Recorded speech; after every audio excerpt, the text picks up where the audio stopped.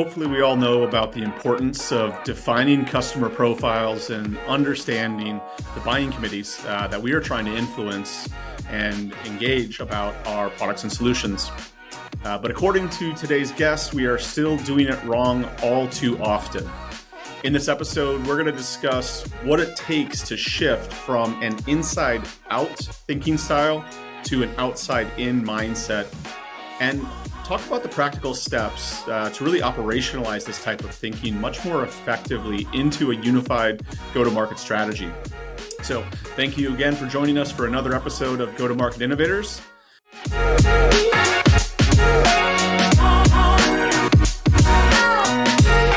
Today, we are joined by John Ellett. He is an advisor to CEOs and to CMOs on marketing, strategy, organizational design, amongst many other things. First and foremost, though, congratulations, John, on recently retiring from your full-time post as the senior partner at Profit, where he was helping some of the country's leading marketing organizations and change agents to accelerate their growth. Prior to his stint leading the Profit organization, he had been a marketer himself. He had been leading rapid growth at organizations like Dell and IBM, but also a very accomplished writer and thought leader, including the work, the CMO manifesto that he published a while back, and his ongoing contributions to the Forbes CMO network. Welcome, John. Yeah, thank you for having me. It's good to be able to share some insights. 45 years of stuff that has accumulated. Now that I'm retiring, I get to pontificate on all these things that I've been thinking about for a while. So. No, we are excited to have the conversation and share all the knowledge that you've accumulated from across your own personal experiences, but also the litany of amazing organizations that you've gotten to work with as well. We have known each other a long time. I think it goes back to the good old days of sitting at the Masters and watching some amazing golf, but then also working together, collaborating over the years. And one of the things that you've always talked about to me is the problem with go-to-market strategy and how it's just been around for a really long time and continues to be out there. And the one piece that I alluded to earlier that we want to spend time on today is unpacking this idea that you have been an advocate for of how do you shift to the mindset to be about thinking from the outside in versus inside out. Yeah. Let's start there. Can you elaborate on what does this mean to you and what is the problem that you're seeing right now? Yeah. So many technology companies, other companies as well, get really focused on selling, right? From a sales perspective or promoting from a marketing perspective, and oftentimes lose sight of empathy for the customer. And I think great go-to-market programs start with that customer empathy, thinking about not how do we sell, but how do we help customers buy. And if you change that lens and change that mindset, all kinds of things begin to look differently. And through that new lens, more effective sales and marketing programs can get developed to bring that customer perspective to the table. And it's a transformative way of thinking that I don't see enough companies embracing, but the ones that do are really a leg up on their competition because they're connecting with the people that matter most, potential and current customers. Yeah. And to that point, I think part of the rub of this is that many companies probably think that they are looking at it outside in. But what you've observed through a lot of hands-on experience is there's a disconnect, right? They think they're doing this, but they're not actually doing it. Maybe we should start with any examples you would share of companies that are just absolutely getting it right. And what are you seeing that's different from one or two of those companies? Yeah, I think one of the symptoms that you can see is feature first promotional communications, and that really doesn't necessarily start the connecting process with customers where they're at in their buying journey. One of the companies I've had the good fortune of working with the leadership team over, probably the last half a dozen years is Planful. And they're a financial management software product that helps put together financial plans. But if you look at their website, they've started with actually naming their products Planful for marketers, Planful for financial planners, Planful for IT. Right? So from the very beginning, they're connecting with the audience based on who the audience is and where they sit. And I think that's very much an orientation to putting the customer at the center of the planning process and the communication process and the selling process, and it changes a lot of the orientation. And that empathetic approach to customers then I think ends up making your sales and marketing programs a lot more efficient and more effective. Yeah. I would agree with you on that. And so want to go farther with this and understanding how do you truly like embrace this and how do you operationalize it? Because I think that's from my vantage point, as we've talked about this over the years, that's where it kind of falls down of like one or two people think this way, act this way, but like getting a whole marketing organization, getting a whole go-to-market team to really think this way can be challenging. So when you think about it, like what are the steps that should be taken to kind of live this as your way of going to market? Yeah. So I think the first three steps are, one, starting with who is the ideal customer profile that you're trying to connect to. What kind of customers do you have a strategic advantage to be able to connect with? Whose problems are you solving best and better than your competitors? And what does that organization look like? What are the characteristics of the company that you're trying to attract? And then getting the sales and marketing teams aligned on that profile. And that sounds so simple, but it is so powerful to be able to actually have sales and marketing on the same page about who you're going after. It's really quite effective, right? So once you know step one, who's the ideal customer profile, step two is understanding what the decision committee, the buying committee looks like. Who's on it? What are the roles that they play? If it's there's usually some kind of a functional business leader that's responsible. If it's MarTech, someone in the CMO's team, maybe the head of the digital marketing programs is evaluating the MarTech. IT is coming in because the systems have to be connected and integrated.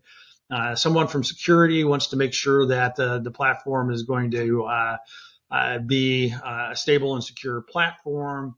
Finance is going to get involved because somehow it has to get paid for, and what's the ROI of investing in this particular kind of a technology. Procurement is going to get involved in making sure that the logistics of the buying process are followed in a way that leads to a good conclusion.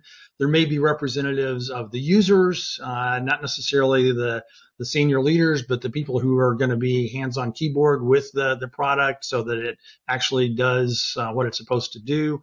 So we just named half a dozen different members of a decision committee for something like a simple MarTech product.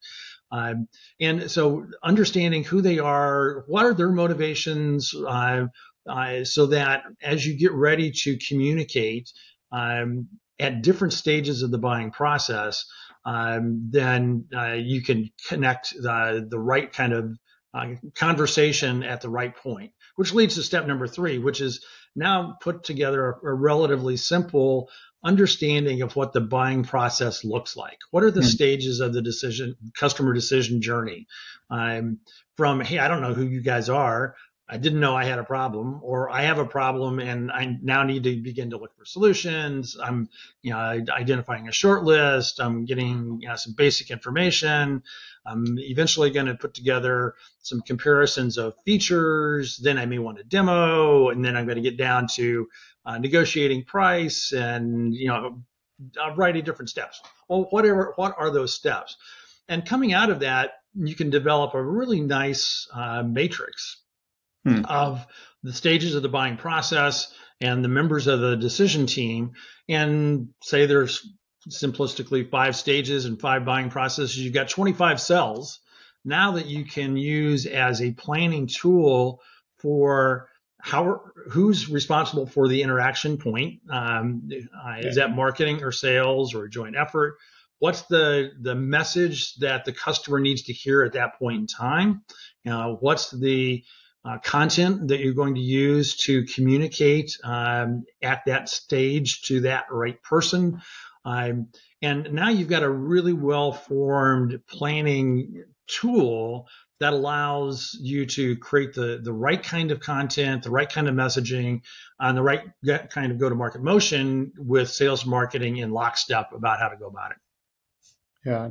One of the things that strikes me when I think, like, one, the matrix makes sense. It's also a little daunting. So we'll get into that in a little bit. Mm-hmm. But I think the interesting part about, getting that specific, and we talked about this on one of the prior episodes of, ICPs are only good if you get really specific. It's not like, hey, we're going to go build a relationship with marketing. It's very specific personas within marketing. And you're pushing that even farther to understand very specific personas, who's around them in the buying committee, who's influencing in the buying committee, and then what are the individual motivations of each person, each role type in this, what is increasingly complex matrix, especially for an enterprise specific sales. The one thing that jumped out at me as you were talking through this is, like, how frequently do you look to companies, or even for your own prior companies, how much do you change this? Is this a annual update that you do? Is it more of a ad hoc dynamic thing? And why this jumps to mind is, like, obviously we're in super challenging, interesting times with recessionary type effects impacting so many businesses around the world right now. So the motivations and the involvement and, frankly, the influence of, say, that finance and procurement persona has changed drastically in the last 6 to 9 months. And so I'm just kind of curious of, like, how do you coach us to think about dynamically managing this matrix and updating it? Yeah, I think the matrix can be put together at the beginning of a planning process. If you don't have one, get one in place. And then, every 6 months to year, depending on what the planning cycle for companies are, look to refresh. Have the motivations of the different constituents changed, right? Has the importance of a particular member of the buying committee changed, right? Are they looking for something different than before?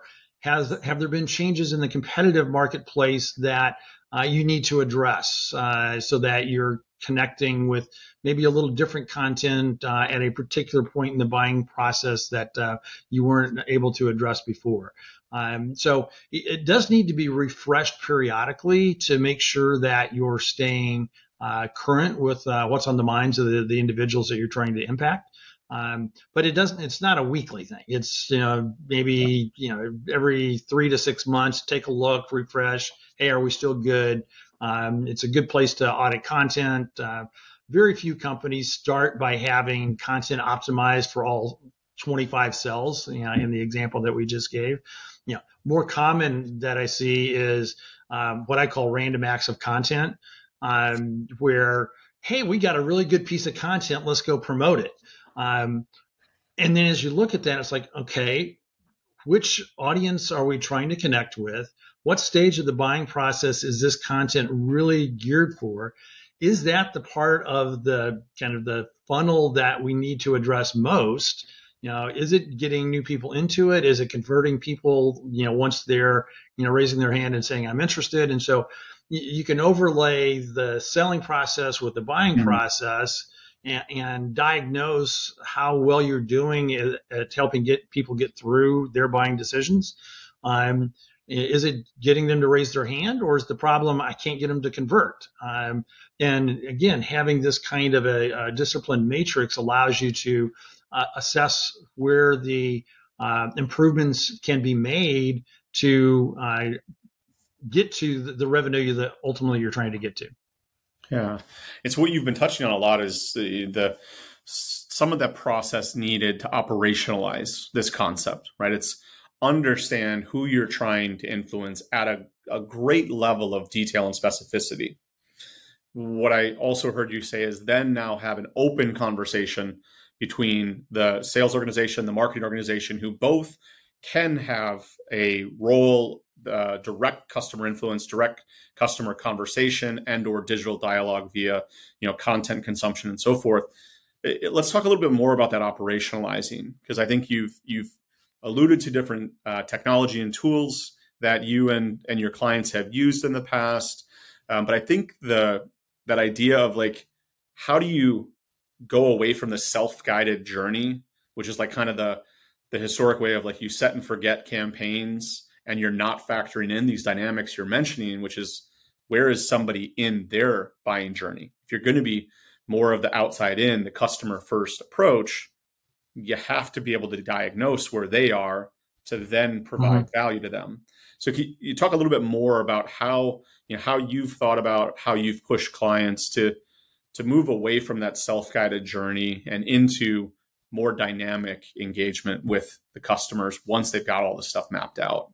Yeah, from a technology infrastructure perspective, I think the two major tools that are most effective and I've seen work really well are ABM platforms like 6sense or Demandbase, then married with whatever the CRM platform that typically sales is using, whether that's Salesforce or HubSpot or whatever that platform is.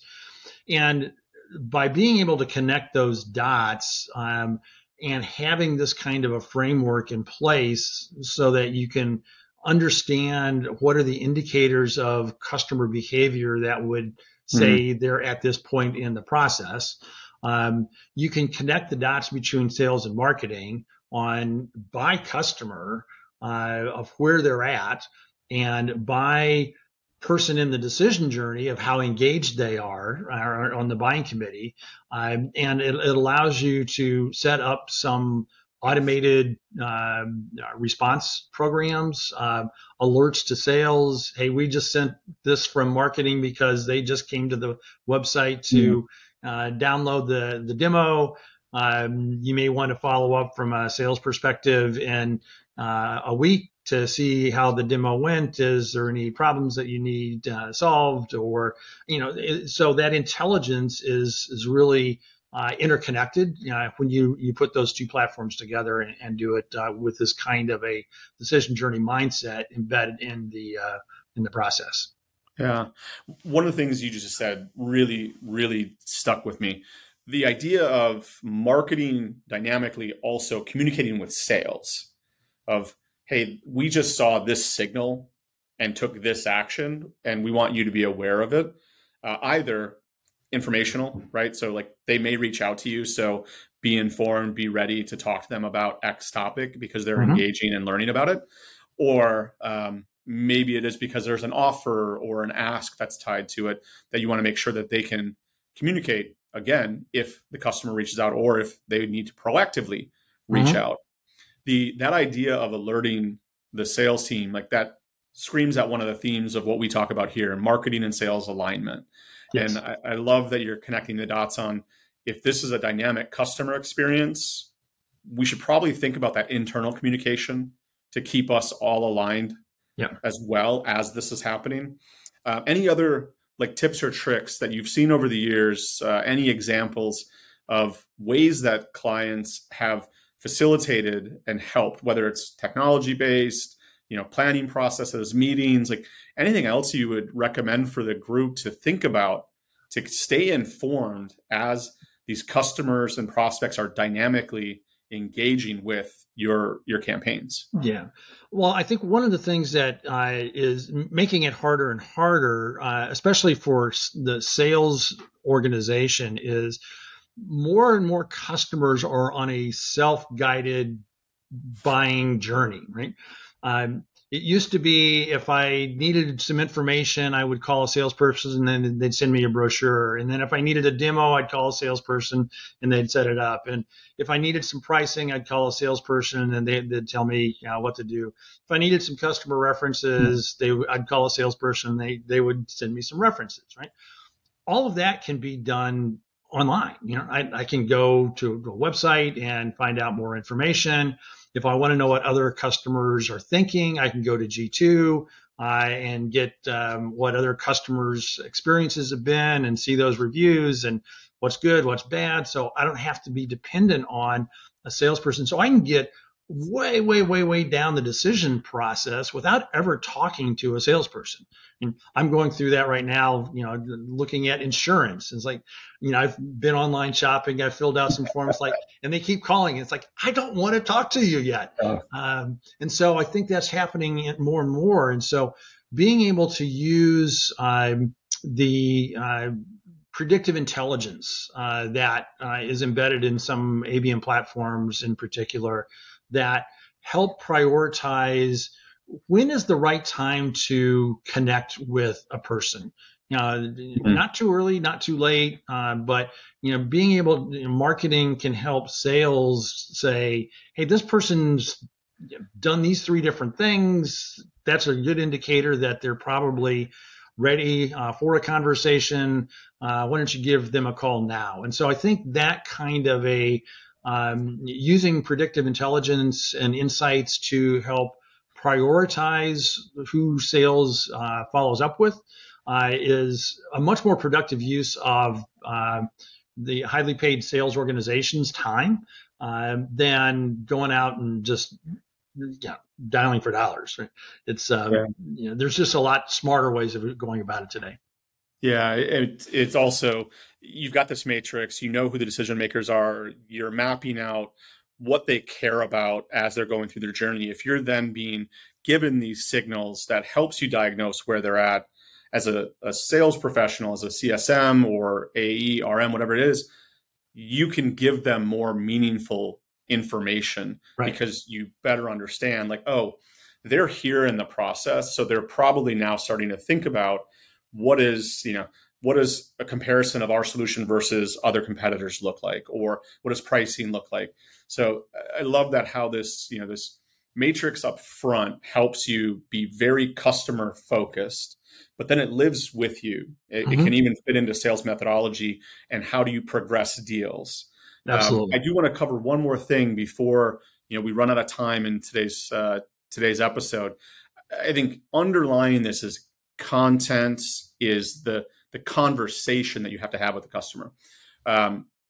Just mentioning that grid earlier on, 25 different variables within here, that's a lot. I don't think any marketing team can maybe cover all the ground of all the variations of content across the buying committee and each stage within there.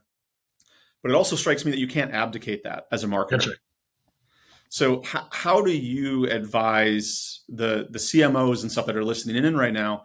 How do you advise them to think about not just seeding this to sales, figure it out, and having dozens, if not hundreds, or maybe even thousands in a large enterprise of sellers making up their own stories?